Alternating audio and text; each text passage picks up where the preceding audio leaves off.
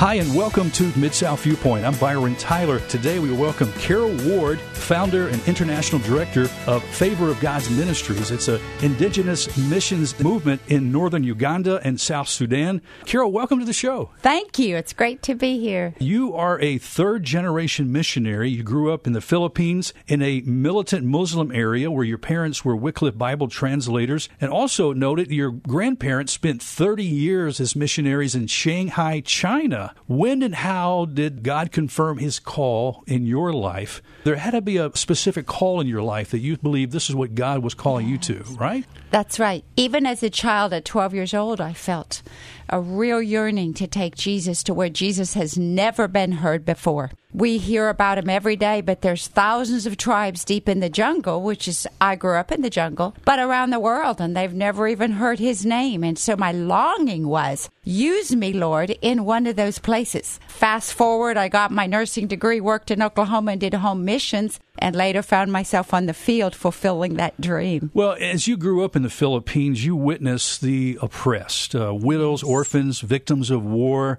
As a young girl, how did all of that stir your heart, witnessing all of that pain and suffering? That's all I ever knew, so I just figured that was life. And Jesus came to walk with people in their pain. He was touched with their weakness, touched with the feeling of their infirmities, and that's what moved him to compassion and to power. And so I just thought that was normal, but my heart broke over hurting people, and that's what led me to go into nursing. And as a child, of course, you grew up in a missionary home, which is a little bit different than your typical average American home, especially when you grew up in a jungle life. Now, my kids spent some time on the mission field. We lived on the island of Guam with Transworld Radio Ministries, but that ministry was much in the way of life and living was more like in the U.S. compared to what you did. But what are some values and things your parents kept? You kind of have this mixed culture. You're American, but you're living in a different country.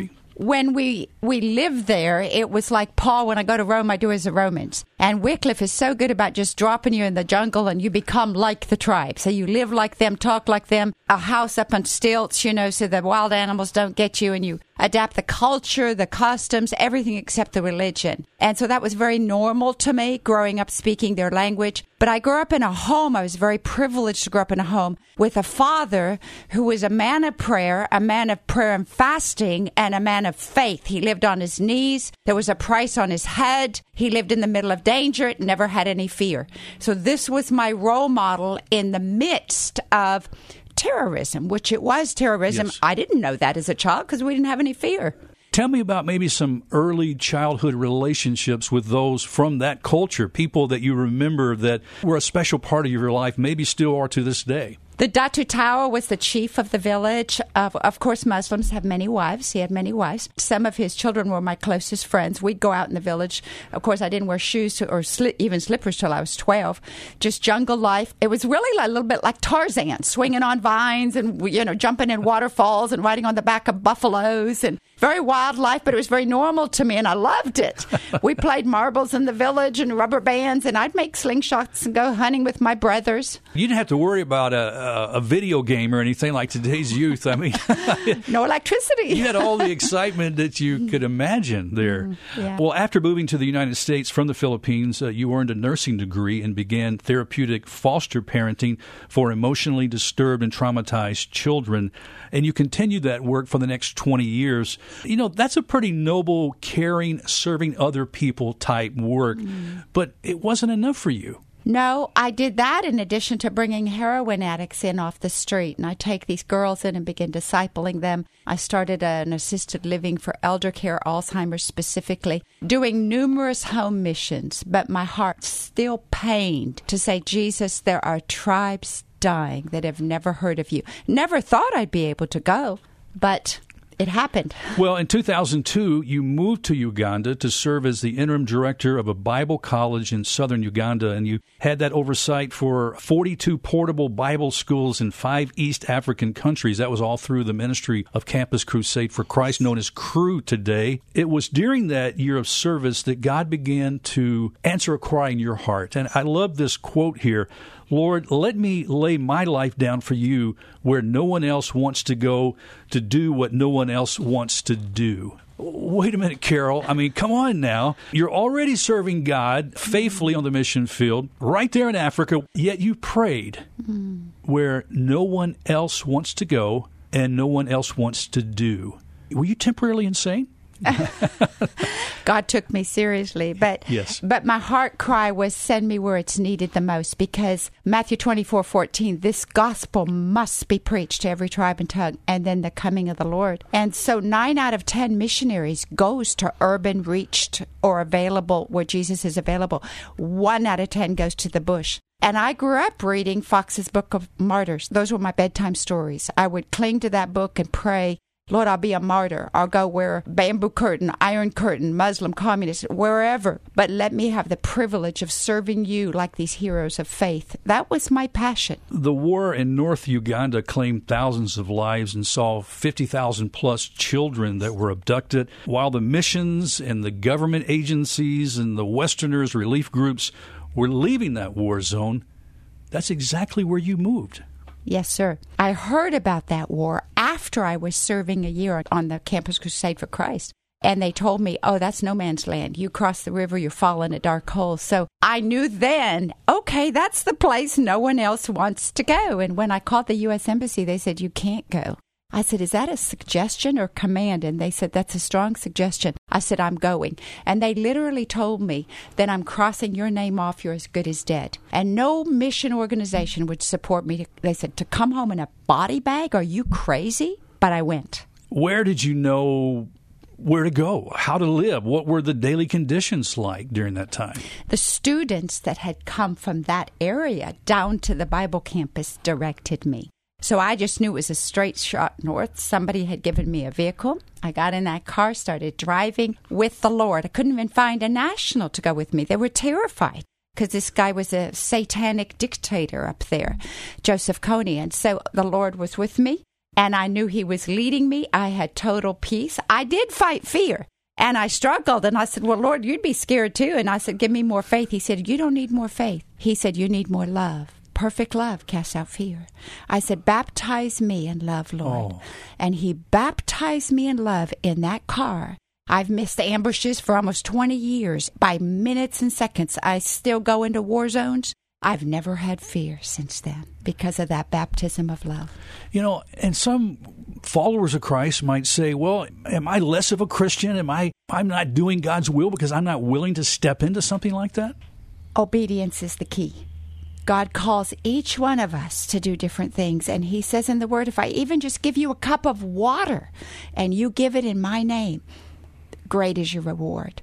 So the key is to be very faithful and obedient wherever he's planted you. And also to see hurting people are everywhere around you. Yes. And everywhere you live and move daily from marketplace to job is your mission field. Carol, after 6 months of prayer there, Ugandans came to you with desperate visions for reaching their people. Yes. They wanted to disciple, to provide education and evangelism. I mean, what was that moment like? After God ended the war, because of prayer, I thought, oh, I'm finished now. Because all I wanted to do was pray and see the war stop so that life could go on. God stopped the war. Now they're saying, come help me reach my people. And I said, Lord, I wasn't prepared for any of this. I didn't have an agenda. And he said, you're following me, aren't you? I left 99 to go after one. How do I do this, Lord? I don't even have any money. And he said, I'm calling them out of their graves and giving them life like Lazarus. You go loose their grave clothes. So I said, okay, show me how to do that. So one national after another would come. And I said, well, what's in your heart? They've never been able to dream. They're in survival mode, trying to just stay alive during this war. They said, I think I want to do a Bible school. Okay, good. Bring the pastors, sit here during the day, mattresses at night. I'll get you some photocopied curriculum. Another one, I want to do a children's home. World Vision came to us and said, would you take these total orphan? Another one wanted to do trauma counseling. We just found a way, and God began leading. We had explosive revival in 5 years and 75 full-time indigenous missionaries. Now, only God can do that. Oh, praise God. Only God could do that. Yes. Well, how difficult was it to obtain the government-required registration? Because once you got there, didn't you have to have some special permission to work there? I did. I umbrellaed under the founder of Prayer Mountain out of Kampala because he was a great friend of mine. So I brought it under a local indigenous organization already registered and then began filing my own. And it started with just Bible distribution, been out of circulation 20 years. So the process is about 6 months, but it happened. Okay. Tell me about the name Favor of God Ministries. How did you come up with that name?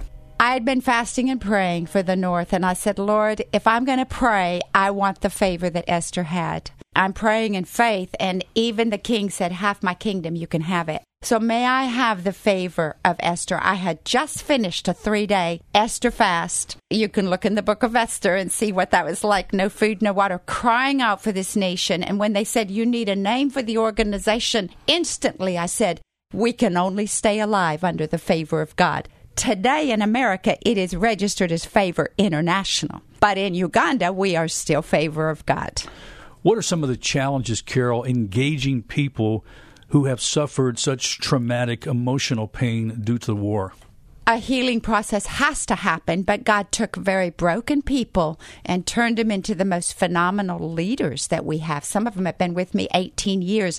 Ezekiel in the Valley of Dry Bones was like speaking hope into hopeless people. So they have to be healed, first of all, spiritually, come to Jesus. Then there's the mental healing, the emotional healing from trauma. Jesus' first words in Isaiah 61 were, the Spirit of the Lord's on me to bind up the broken-hearted. So many people have a broken heart. And Jesus' first thing before miracles and raising the dead was bind up the broken hearts. Because wounded people wound people. And you can't use crippled people on a spiritual military, zone to take the gospel. Yes. So wholeness, body, soul, and spirit. Yes. We watch physical healings, everything in the Bible, we've seen it. Emotional healings, mental healings, and then healing of their destiny. They have a calling, and they didn't know it. Tell me something about the indigenous people who first came to you for help. Something about their character, their resolve to help their own people. They're ready to die for their faith, because over there when they get saved, it's like, I've just signed up for God's army. I'm not my own. I've been bought with a price. What are my marching orders, Lord? Because they've come out of darkness, they know what everybody else is living in. We got to rescue them. We got to rescue them. We say now to our Bible school students, smell your fist, and if it doesn't smell like fire, you're not living close enough to hell. Because Jude 23 says, pull them out of the flames. Wow. And these people they're laying their life down. And you know what one said? That they're getting executed in Sudan because we're sending missionaries up there. 2 of them, 2 pastors, underground missionaries, taking the gospel. Whole village is getting saved now. They're both arrested in prison. One is to be executed, the other to be released. He said, brother, what made you do it when you knew you were going to lose your life for the gospel? And he said these words. He said, my eternity is secure. Theirs is not. Why wouldn't I give what is temporal to gain what is eternal? Carol, what a wake-up call, especially the church in America. Yeah. We are sleeping, aren't we? Yes.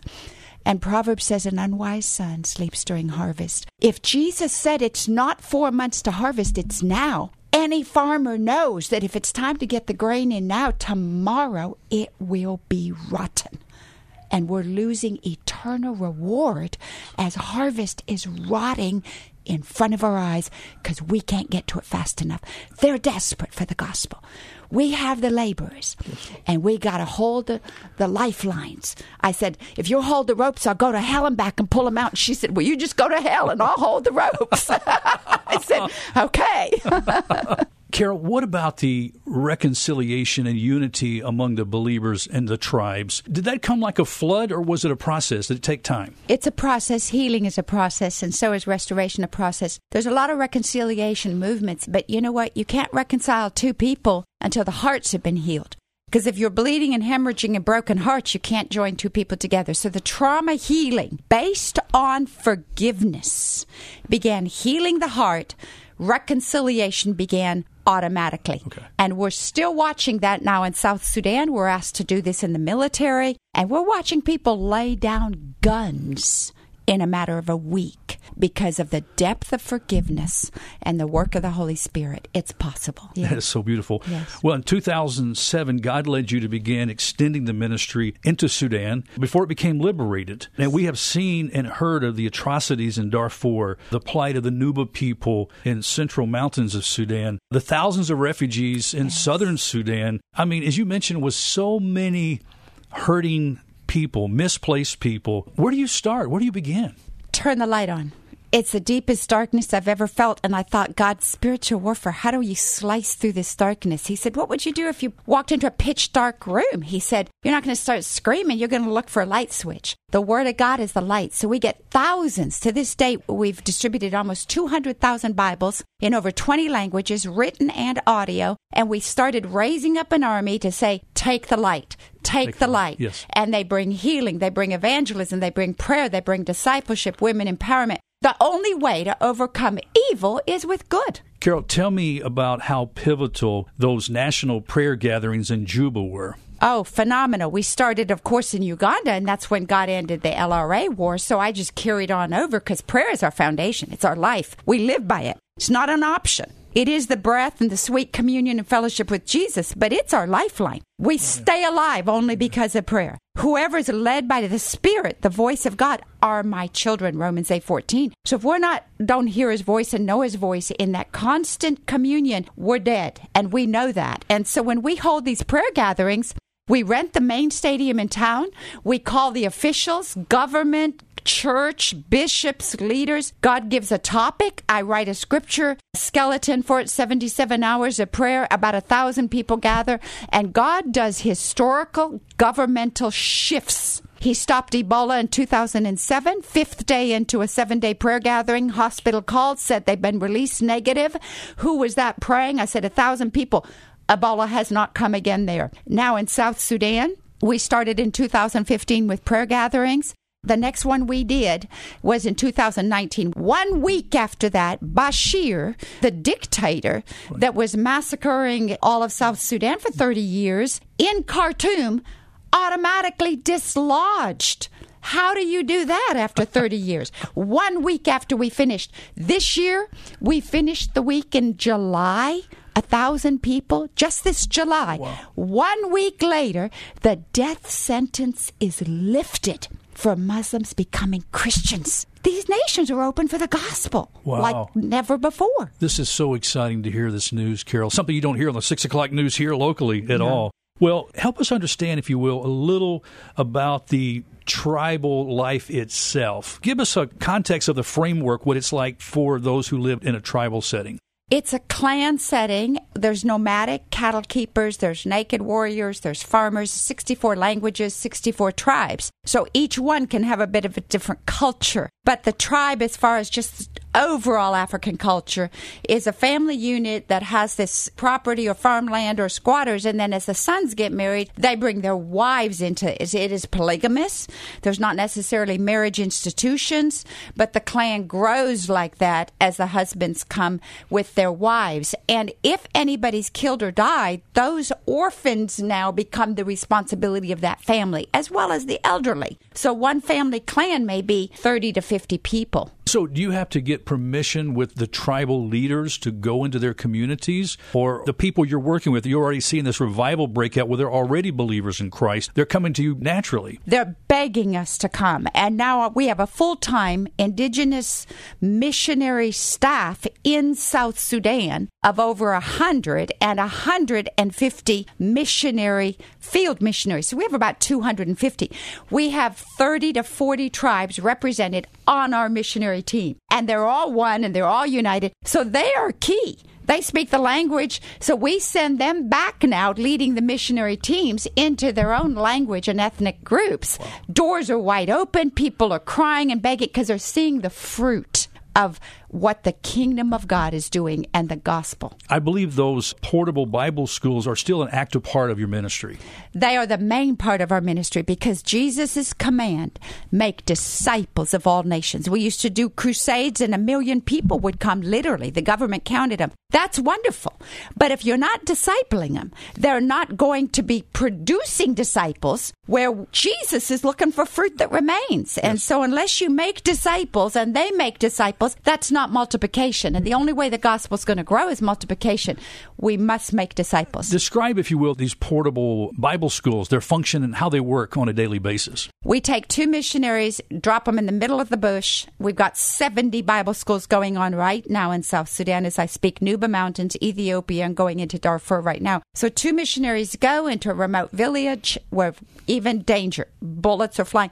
The most needed areas we target, we get a map out, target it. They go in with prayer. They get the chief's permission. They notify the community. Are there any believers here? If there's not, they start door to door. If there are, they gather them and say, go door to door with us. They mobilize for 2 weeks, and then they take enrollment for a discipleship class. And they're going to do it for 2 months. We do a 2-month. It's very in-depth. They get 5 hours of discipleship training. We do literacy, community health, trauma counseling. After the discipleship class is over, everybody gets a Bible. We have a big water baptism and a bonfire. The witch doctors that get saved are burning their paraphernalia. So we do baptisms and bonfires. And the village is converted, and now they're the missionaries. And we see them winning 3 or 4 other villages in 6 months' time. This is starting churches. Yes. And the church is the discipleship factory. So as long as the church is multiplied, and it doesn't mean church construction, it means church planting, yes, and they grow, then they multiply themselves, just like the New Testament church. Just like the New Testament church. This model, you're saying, is what Jesus commanded us to do, but we're not doing it.